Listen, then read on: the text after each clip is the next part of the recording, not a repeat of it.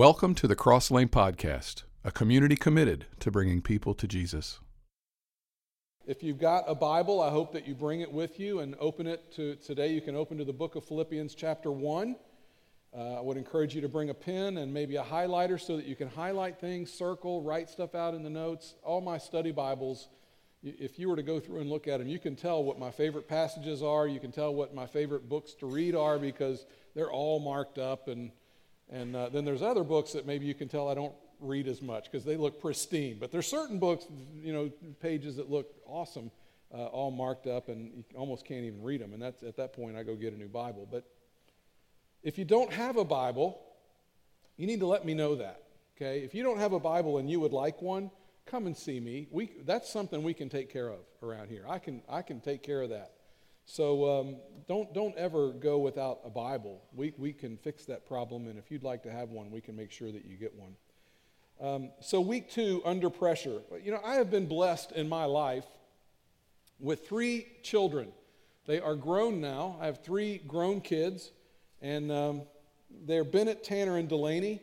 My youngest, Delaney, she's 22 years old, just moved off to Atlanta. Actually, she's 23, just moved off to Atlanta, Georgia, to start her career. Tanner is still here in town, studying a little bit. And Bennett, my oldest son, lives in Atlanta, Georgia. I often say this to new parents. We have once in a while someone comes in with their new baby, and they've got one of those. It's amazing how baby stuff has evolved over time, right? Like used to be, you had to have a separate car seat, separate roll stroller and separate. Now they make those things convertible so that they can do all kinds of things. Now it's like a car seat and a stroller and a rocket launcher all in one thing, right? And you kind of need that. But it's amazing for me just to see what we put our babies in, because it's like the technology is amazing. Like that thing's got Bluetooth. That's awesome.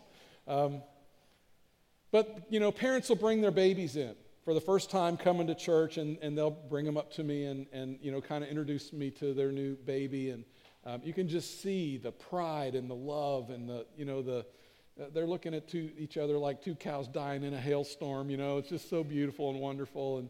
And I always say the same thing to new parents. I always say the same thing to them, and that is, you did not ever dream that you could love something that much, did you? You might love your wife, you might love your husband, and that's a great, special, wonderful love. But when they put those babies in your arms, you can't describe the kind of love you have for something that you were a part of producing, right? It transcends anything that I don't have words to talk about. And you understand that if you're a parent. You get it. You cannot imagine until you're a parent how much you can love your children. We love babies.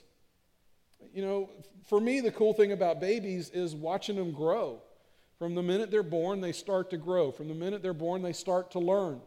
Watching a little kid crawl around on the floor, and there's that stage where they're learning something significantly new every day, and you can just almost watch them physically grow. It just seems like it's happening so fast.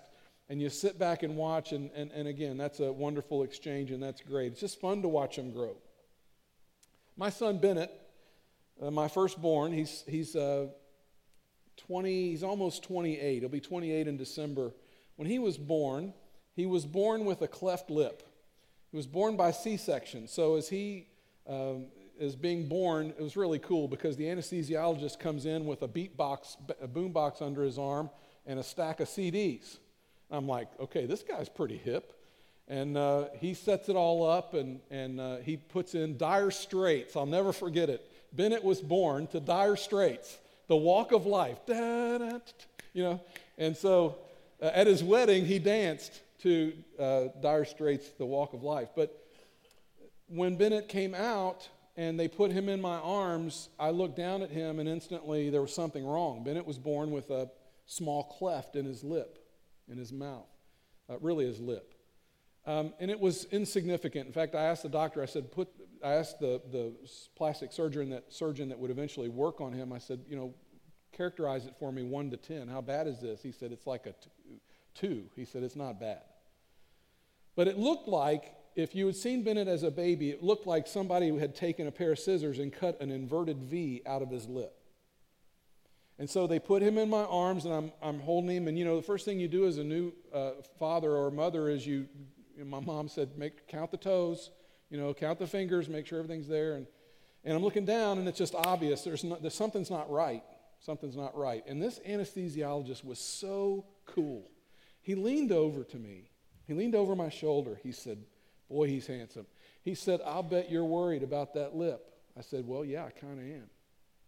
He said, sir, don't worry about that. He said, in 3 months, they're going to come in and fix that. He said, we've got one of the best doctors for that in the world right here in Cincinnati, and you don't have to worry about it. It's going to be fixed, and it'll be fine. Well, 3 months later, sure enough, they fixed Bennett's lip, and he grew up in it. Today, if you were to meet him, you would probably not even realize that was born with a cleft. I mean, they did a really good job. But when he was born, he has this cleft. 3 months later, he gets it fixed. He starts to learn how to move around. I always tell parents always think it's awesome when their kids roll over. I'm like, no, dude, your world just ended, okay? They just went mobile. They just figured out how to get the stuff. And it all changes when they go mobile. He starts rolling over. He starts crawling. Pretty soon, he's walking. I've got a picture of Bennett. He was born in December. That next Halloween, he walked to get his own Halloween candy so that I could eat it.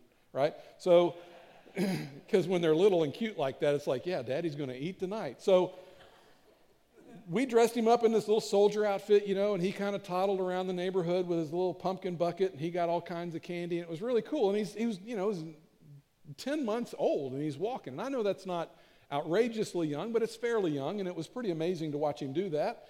And he grows up. He's learning new things every single day. About that time, we moved here, and I've always been a big softball player, and just hung the cleats up last year, and trying to adjust to life without softball. But when we moved here and I started playing with our team, the first thing that happened was I got a uniform to fit in with the team, and what was really cool was we were able to get a uniform for Bennett as well, and he's like 2 years old. So I've got this full uniform, and then we got one for Bennett. And there's a picture, and I looked high and low. In fact, I got so mad yesterday, you probably would have been ashamed of me, because I could not find that picture, because I wanted you to see it. It's so cool, because it's a picture from us from the back, and I'm standing there with my hat and my glove and my uniform and my number, and Bennett is right there. He's about that tall, and he's identical, right? Like he's the little mini-me. Just a really cool picture, and I've got to find it. And when I do, I'm going to get it framed. But he's started to learn and develop a love for sports like I did. Pretty soon he's playing t-ball. Pretty soon he's catching. And, I'm one of those dads that thought he was going to be a Major League Baseball player, so he had to have all the best equipment, right? So I mortgaged the farm and went and bought him catcher's gear. He had his own catcher's gear. He didn't have to use the old dusty stuff out of the team bag. He had his own. He would come walking to games, with these big bags. And that's a picture of him with his catcher's gear on. There's that moment where you realize as a dad, he's probably not going to play in the major leagues, which is a liberating moment for every dad. Takes all the pressure off at that point. Now we can just have fun. But I was that obnoxious dad that was like, pushing my kid. I was the one that you would want to walk up to and go, would you just dial it down just a little bit? Like, he is not going to be. And so about 5th, 6th grade, maybe older, I figured out, okay, Major League Baseball is not in the cards for him. So I kind of chilled and backed off a little bit. But, at this point, he's learning rules. He's learning how his body moves and works. He's learning he's learning about strategy. He's learning all kinds of different things. We sent him off to school. He starts to learn how to read. He's growing up, and, arithmetic is something he's got to figure out, social studies, all that kind of stuff. He gets older, and I start to expect more and more from him. I expect maturity from him. I expect manners from him. I expect respect for your elders and for other people. And I expect you to befriend those who don't have friends. I expect you to go to school and look out for that one that needs somebody to advocate for them. Like, I talked very actively to my children about those kind of things. At about 12, 13, 14 years old, he gives his life to Christ. And I had the great honor to baptize all 3 of my kids. And I need to move on before I start crying. But that's a significant moment in Bennett's life and in my life, was the day that I was able to baptize him. He learned how to use computers and cell phones, as they get older and the technology starts coming into the world. They're learning how to do those kind of things. And then we gave him a guitar one year for Easter, and he started to learn how to play the guitar. And now what Bennett does as part of his life, it's not his full income, but part of his income is made by playing the guitar on stages.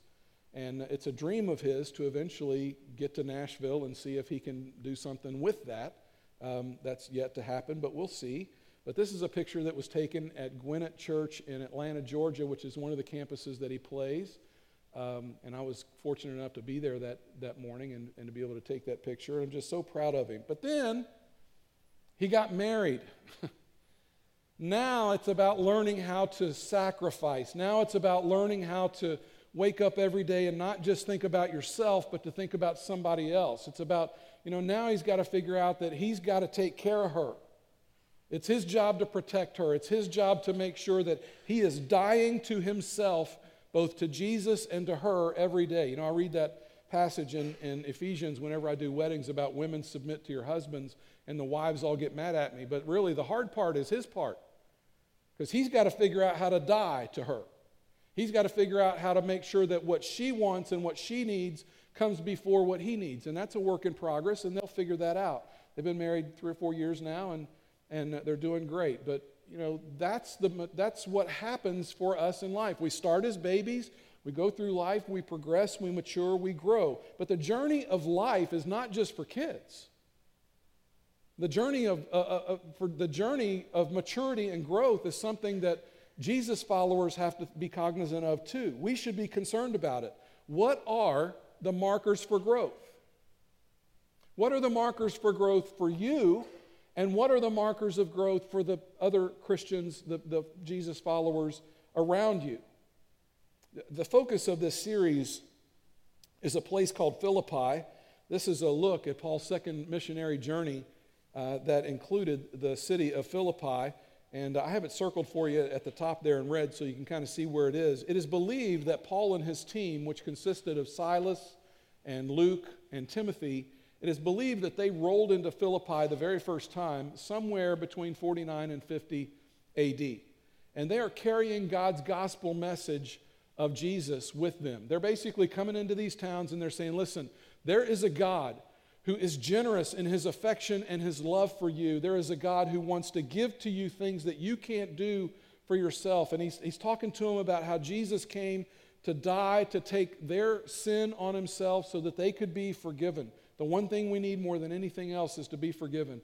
And how God laid his wrath off for his wrath for sin onto Jesus, and we didn't have to bear that. We didn't have to take that, and it did not separate us from God. And Paul goes into these cities and he's telling them things like that. He's telling them that Jesus was crucified, he rose from the dead, and one day he is returning, and that is something that you can look forward to. And when that happens, we will all be taken back with him. And Paul's message is believe and follow. City after city, that's what he's going to tell people, believe and follow. And when Paul gets to Philippi, he's spreading this message. A community of believers sprouts up. We would refer to it now as a church. 10 years come and go for the community of Jesus followers, and things are not going well for them. So after Paul establishes this church and he leaves, 10 years later, things are not going well. They're not going well at all. They're struggling in their faith. They have lost their focus. They have lost their joy. And it probably isn't a stretch that for some of them, they are losing their faith. Now here's what I think. I think it's highly possible that some people have walked in the room this morning and I just described you. That things are just hard and you've lost your focus and you've lost your joy and you're on the verge of losing your faith. For the church at Philippi, things just aren't going well. There's a pretty good indication in Scripture that they are struggling financially, and not just a little bit. It's a pretty severe thing. I'm talking about being on the brink of poverty, and a large reason why is due to persecution. So you have to understand that the people of Philippi are intensely loyal to Rome. What's going to happen to you when you go and tell your friends and your coworkers that you have given your life to Jesus and that there is a kingdom other than Rome that you are placing your allegiance toward, and it's not Rome anymore for you?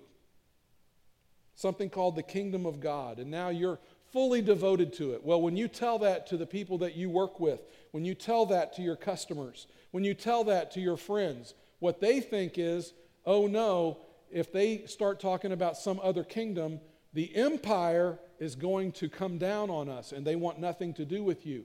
So it's believed that many of the people in Philippi stopped shopping at the shops that were owned by Philippian Christians.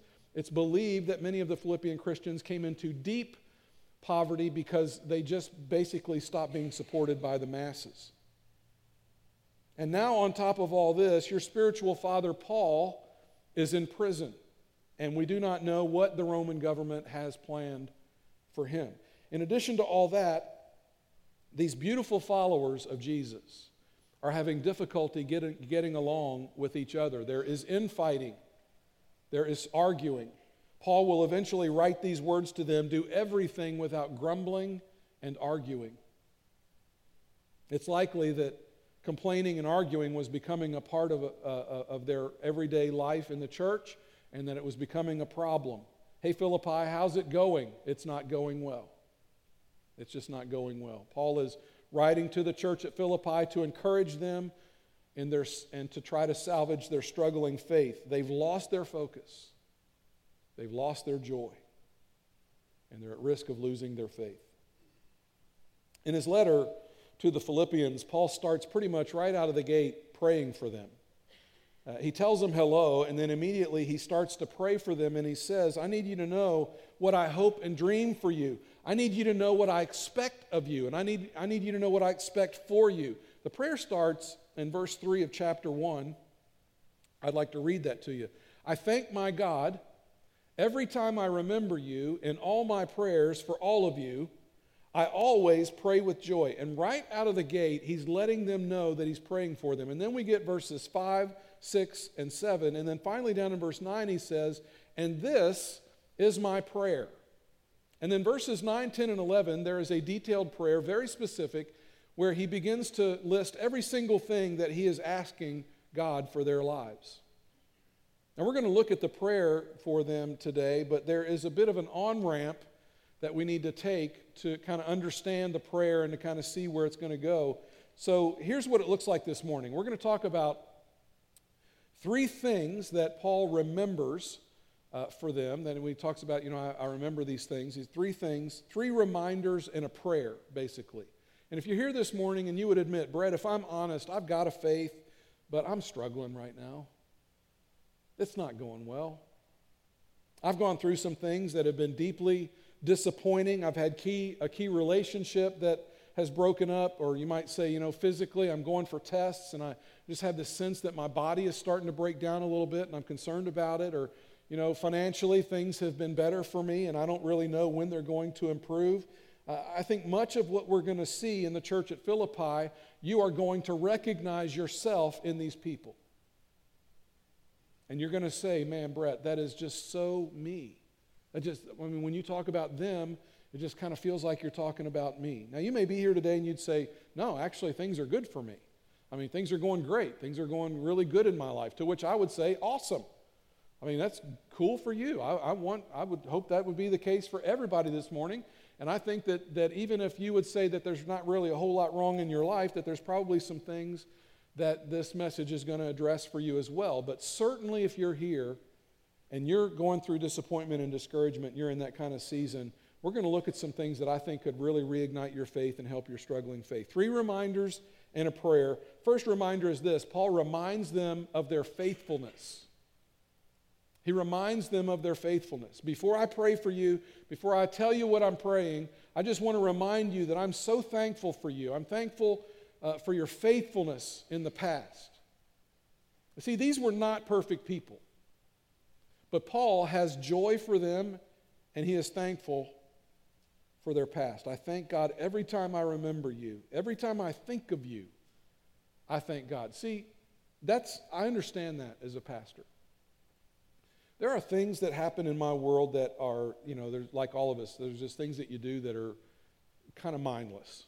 When I'm mowing grass, if I'm making a bed, or if I'm folding clothes, or if I'm, drying dishes or something like that, when my mind can afford to just focus on something else, you come to mind.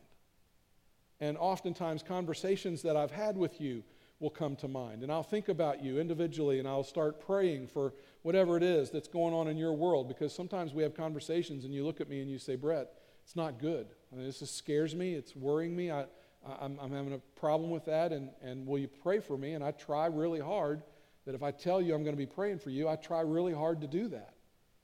And so I understand the pastor's heart in Paul when he says, I thank my God every time I remember you. I've lost track of how many times I've been out and away somewhere, and one of you will come to my mind. And I'll just be thankful. I'll be thankful for the relationship. I'll be thankful for your faith. I'll be thankful many times you've been generous to me or benevolent to me in some way, and I'll be thankful for that. Verse 4, he says, in all my prayers for all of you, I always pray with joy. Now don't forget that this guy is in prison. He is awaiting trial before Rome, and he does not know what's going to happen in his life. And here he is experiencing a life of thankfulness and joy, and it is not accidental that it surfaces right out of the gate as he starts to write this letter to the Philippian people. Immediately, Paul is modeling that you can be in a space that you don't like and still experience a life of blessing. You can be in space that is not necessarily pleasant for you, and you can still have joy. In fact, God expects us to have joy. Is there anyone in here this morning who's in a space right now where you're saying, Brett, it's not a lot of fun to be me. It's not a lot of fun to have to go through what I'm going through. If that describes you, I'm just telling you, Paul was in a space like that, and here he is telling them, I'm still joyful. I still am thankful. And now he's going to give a reason. I thank God every time I remember you. In all my prayers for all of you, I always pray with joy because of your partnership in the gospel from the first day until now. And right away, as soon as you hear this message about Jesus, Paul said, when you heard the message of Jesus, you instantly started asking the question, how can we help you? He shows up in Philippi. He tells them about Jesus. They respond, and immediately they start asking the question, how can we help you? One of the first things that happened in Philippi when they first got there on the very first visit was they encountered this group of women, and specifically one businesswoman named Lydia, who was a seller of purple. That signifies that she probably had some means. She probably had some social status. She was fairly well-to-do. You didn't deal in purple. Purple cloth was a hard thing to come by. And Lydia was a seller of purple cloth. And so she heard the message of Paul, and she responds and gives her heart to Christ. We looked at this last week. I want to take you back there just for a second. Verse 15 of chapter 16 of Acts. When she and the members of her household, this is Lydia, were baptized, she invited us to her home, and she said, if you consider me a believer in the Lord, come and stay at my house. And then he says she persuaded us. Lydia was insistent. Lydia was really insistent. They said, we'll find a hotel. We just got to town. We'll find a hotel. We'll find some place to stay. And she's like, absolutely not. You're going to come to my house. You come stay with me. I'll feed you guys. I'll put you up. You just stay with me. You don't need to go spend money on a hotel. This was a team of 4 people that she's going to bring into her home, and she's going to take responsibility for feeding and making sure that they're comfortable, making sure that they have some place that they can sleep. Verse 15 says, when she and the members of her household were baptized, she invited us. This woman's hair is not even dry yet. And here she is trying to figure out how she can move the movement of Jesus on down the road a little further. I want to help. I want to open my home as a base of operations for what you're trying to do for this new movement. Day one, right out of the gate, Lydia is saying, my resources are available to God's kingdom. Don't miss that. The moment she comes into contact with Christ, everything in her mind starts to change, and she starts asking questions like, how can I take what's been given to me and turn around and help God grow this kingdom? So you hear that story and you think, well, it's going to be a bummer when Paul and his team actually leave Philippi and go to the next town, because it's not like they had email, right? You can't email back to the last town and go, hey, things are going great here in Thessalonica. It's awesome. We want to thank you for the friendships we made in Philippi, and thank you for the money you gave us, and thank you for taking care of us like you did, and, we're gone. They didn't have that. Let me take you back to the map. You see Philippi circled in red, and you see Thessalonica to the west there circled in green. Thessalonica is about 90 miles away. Now we hear that because we drove to church this morning, and we hear that and we think, well, that's not bad. 90 miles, that's not too bad. Hour and a half, a little less. The way some of you drive, a lot less. But they weren't driving to Thessalonica. What happens in Thessalonica? He tells us at the end of Philippians, chapter 4, verse 16 says this, "For even when I was in Thessalonica, 90 miles away, you sent me aid more than once when I was in need." So Paul travels down the road, 90 miles away, and while he and his team are there, someone from Philippi travels, probably not in a Honda minivan, travels from Philippi to Thessalonica. Hopefully they had a camel, but more than likely they were on foot. 90 miles to the next city, and they said, hey, we in the church at Philippi were worried about what was going on here in Thessalonica to make sure that you had enough money, so we took an offering. We collected this money, and we've brought it the 90 miles here to Thessalonica to give to you to make sure that the work that you're doing continues. And then those people are going to turn around and travel 90 miles back home. And Paul seems to imply with his words that happened more than one time. Paul knows these people are struggling. And before he gets into what he's going to pray for them, he says, I just need to remind you how from day one you have participated with me, and you have been very, very faithful. You have helped us, you've gotten involved in our work, and you've asked from day one, how can we help you? It starts with Lydia, it continues in Thessalonica, and then 10 years later, Paul finds himself in prison. There is some conjecture among scholars as to whether or not at this particular time, as he writes this letter to the Philippian church, there's some conjecture as to whether Paul was in Rome or whether he was in a prison in Ephesus. Most scholars believe that he was in Rome. And while he's in Rome, they track him down from Philippi, and they send him another gift. We read this in Philippians 4, verse 18. I have received full payment and have more than enough. I am amply supplied now that I have received from Epaphroditus the gifts you sent. They are sending this man gifts 10 years after his initial contact with them at Philippi. This wasn't just affection for Paul. This was a partnership.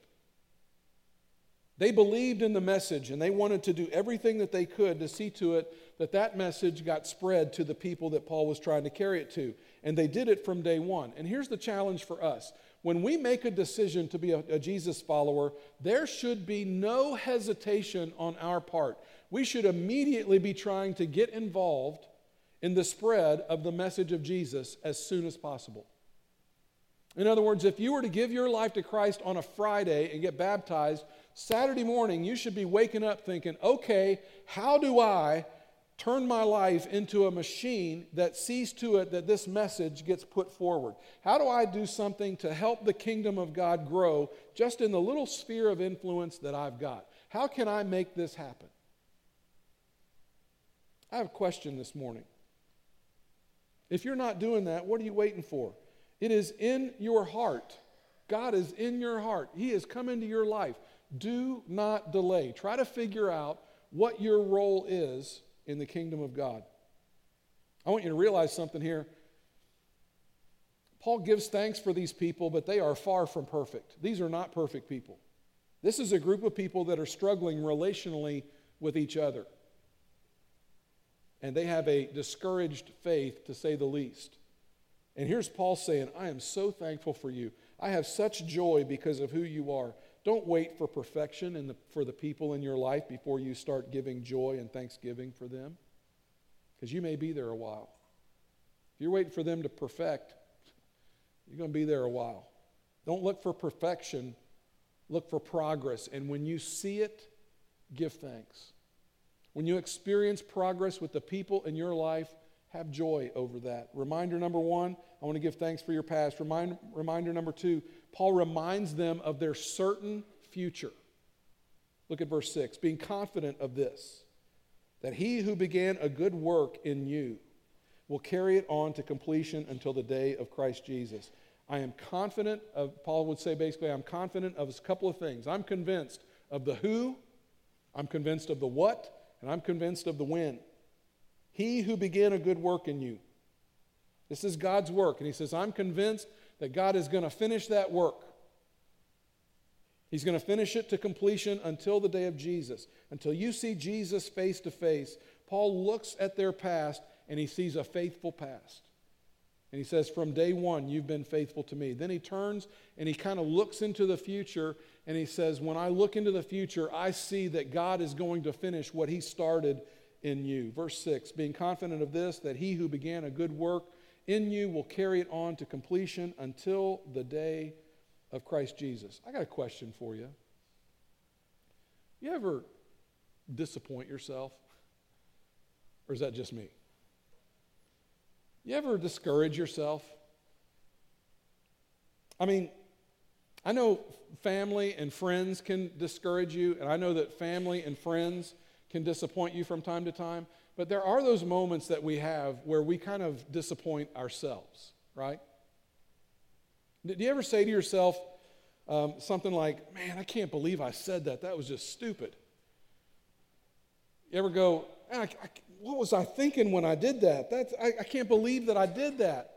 I just must have lost my mind. You ever say to yourself, man, that person is going through such a challenging thing. I'm going to make it my responsibility. I'm going to encourage them. I'm going to send them a text. I'm going to send them some emails. I'm going to go buy a card, put a gift card in it, and send it to them just to let them know that I'm thinking about them. I know this is a really hard time for them. I want to undergird them with prayer, and I'm going to, I want to think about someone other than me, and I'm going to do something for somebody else. And then a month goes by, and you didn't do any of those things. And you think to yourself, man, I am so disappointed in me. Do you ever disappoint yourself? You ever find yourself stewing about something that you should have let go of 6 months ago and you're still hanging on to it? I got great news for you. One day God's work in you is going to be complete and you're going to be better. God is doing something in you. It is an ongoing thing. And if you're not quite there today, the good news is He's not giving up on you. He's still working on you in you. He's still perfecting you. He's still growing you, and He's still maturing you, because God always finishes what He started. I would stop short of saying that it's one of my favorite television shows, because that's not true. But I would tell you that it is a show that whenever I'm flipping through channels, if I come across it and I see it, I stop. You have those shows, right? There's certain shows that if you see it, it's like, oh, we can't go past this. Just leave it there, leave it there, leave it there. Well, for me, one of those shows involves these two people, right? America's Sweethearts, Chip and Joanna, right? They're awesome. They have a show called Fixer Upper, and basically the premise of the show is they help young couples find houses and flip them, and turn them into something beautiful. And the way the show works, and if you've ever watched it, you know what I'm talking about, but they got a really cool way about how they do the reveal. They do all this work. They don't let the couple see the progress on the house. They consult with them about colors and about, possible ideas, but the couple really doesn't get to see much as the house is developing. They really are putting a lot of trust in her and her taste, which I think is really pretty good most of the time.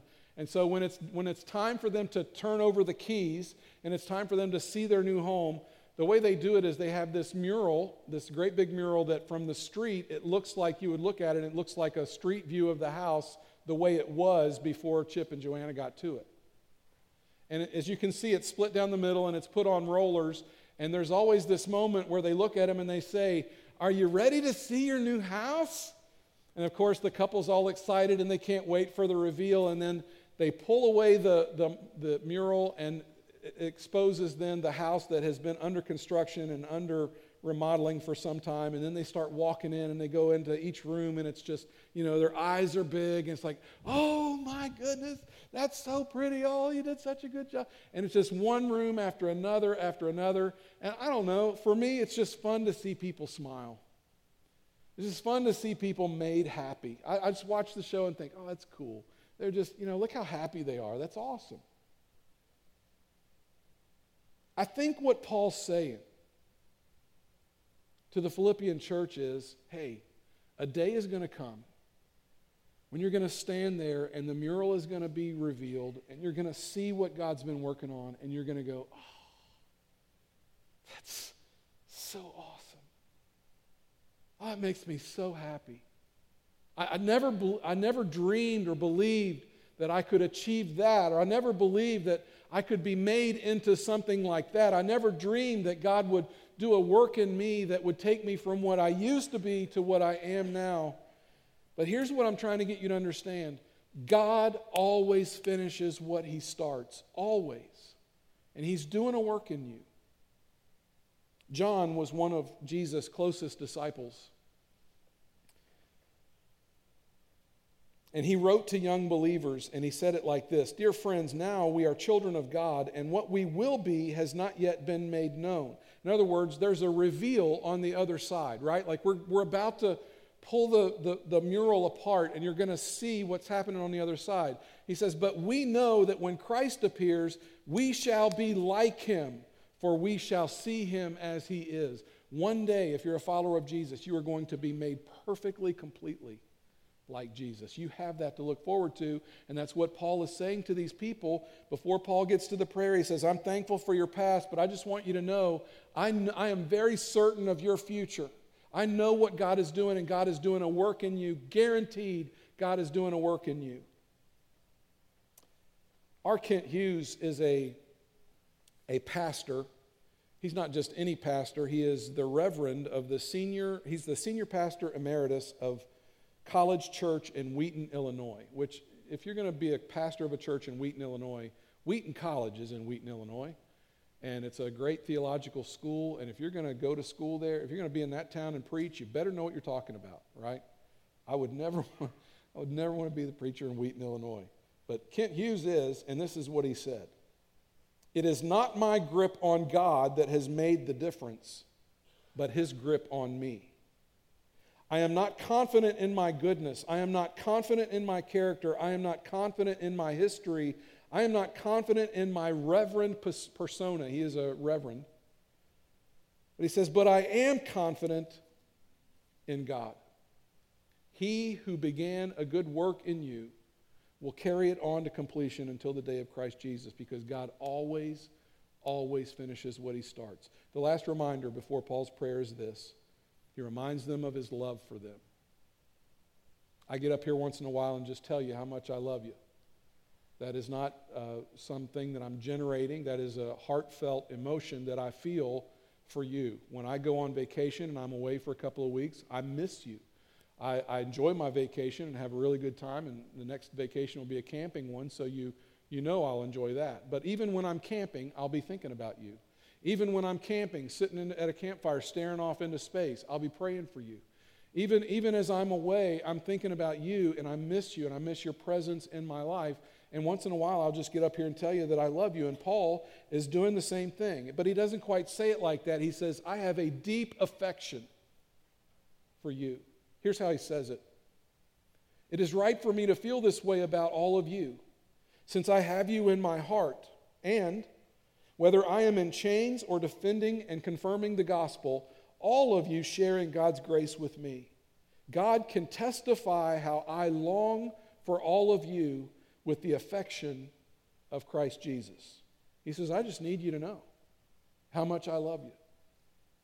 Now, these are people that are struggling in their faith. Things are not going well for them. Their spiritual father is in jail. They are going through severe economic problems. They are having relational challenges with one another. And he says, I just want to remind you that I love you very, very much. The letter to the Philippians is not some cold, calculating thing. I want you to listen to the tone as Paul writes to them. It's a tone of friendship. I know you're struggling, but I love you very much, and I have you in my heart, and I long for you. Here's a question I have for you this morning as you sit here. Do you need to reignite your passion for the people around you? We live in a world that is silently distinguishing our love for one another. What would it look like for God to come around you and rekindle that fire? Let me wrap up. There's 3 reminders, and then Paul gets to the prayer. The prayer is special and unique to the Philippians. It is special and it is detailed. Paul is chained to a Roman guard. He is on his knees asking God to do a deep work in the lives of these struggling believers. And what's he going to pray? What might he pray for their struggling faith? And what prayer are you going to pray for your struggling faith? And what prayer are you going to pray for those who are struggling around you? Paul prays that they will have 3 things very quickly. Number 1, a smart love. Verse 9, and this is my prayer, that your love may abound more and more in knowledge and depth of insight. Listen, loving people can be complicated. You have to be smart to love people. Because sometimes when you're trying to love them, what you're actually doing is hurting them. I've had to learn this the hard way. Sometimes my efforts to love somebody, in the effort to love them, all I'm doing is making it worse for them. Sometimes you have to know when to be silent, and sometimes you have to know when to speak. Sometimes you have to know when to come alongside and put your arm around somebody, and then there's other times when you have to get a hold of somebody and grab them by the shoulders and shake them a little bit and say, listen to me. I'm trying to help you here, and I need you to listen for just a second. And it takes smarts to know the difference. It takes smarts to know when you just walk up beside somebody and you don't say a word. You just put your arm around them and love them. Love means putting the needs of others before your own. It takes smarts. Second thing Paul says is he prays is he's praying for what's best. Verse 10, so that you may be able to discern what is best. We often ask the question, is it wrong? But that's not the question to ask. The question to ask is it best? Is it best? Is it best that I play video games until 3 a.m.? Probably not. Is it best that I shop online out of boredom? Probably not. Is it best that I have as my number 1 goal in life to make as much money as I can? Probably not. We ask, is it wrong? But the question is it best? And then finally comes to this. He's prays for smart love, and he prays, what's best. And then finally, he prays for right fruit, filled with the fruit of righteousness. Right fruit is about relating to God and relating to other people the right way. Filled with the fruit of righteousness. Are you growing the right fruit? See, you're going to grow something. Are you growing the right fruit? The plains outside Philippi were lush, and the fruit that grew there was amazing. So when Paul writes this about right fruit, their mind instantly goes to this fruit, and they're thinking, oh yeah, we're like the capital of great fruit.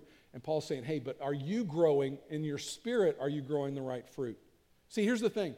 We're going to grow something. You're either going to grow materialism or generosity. Which are you growing?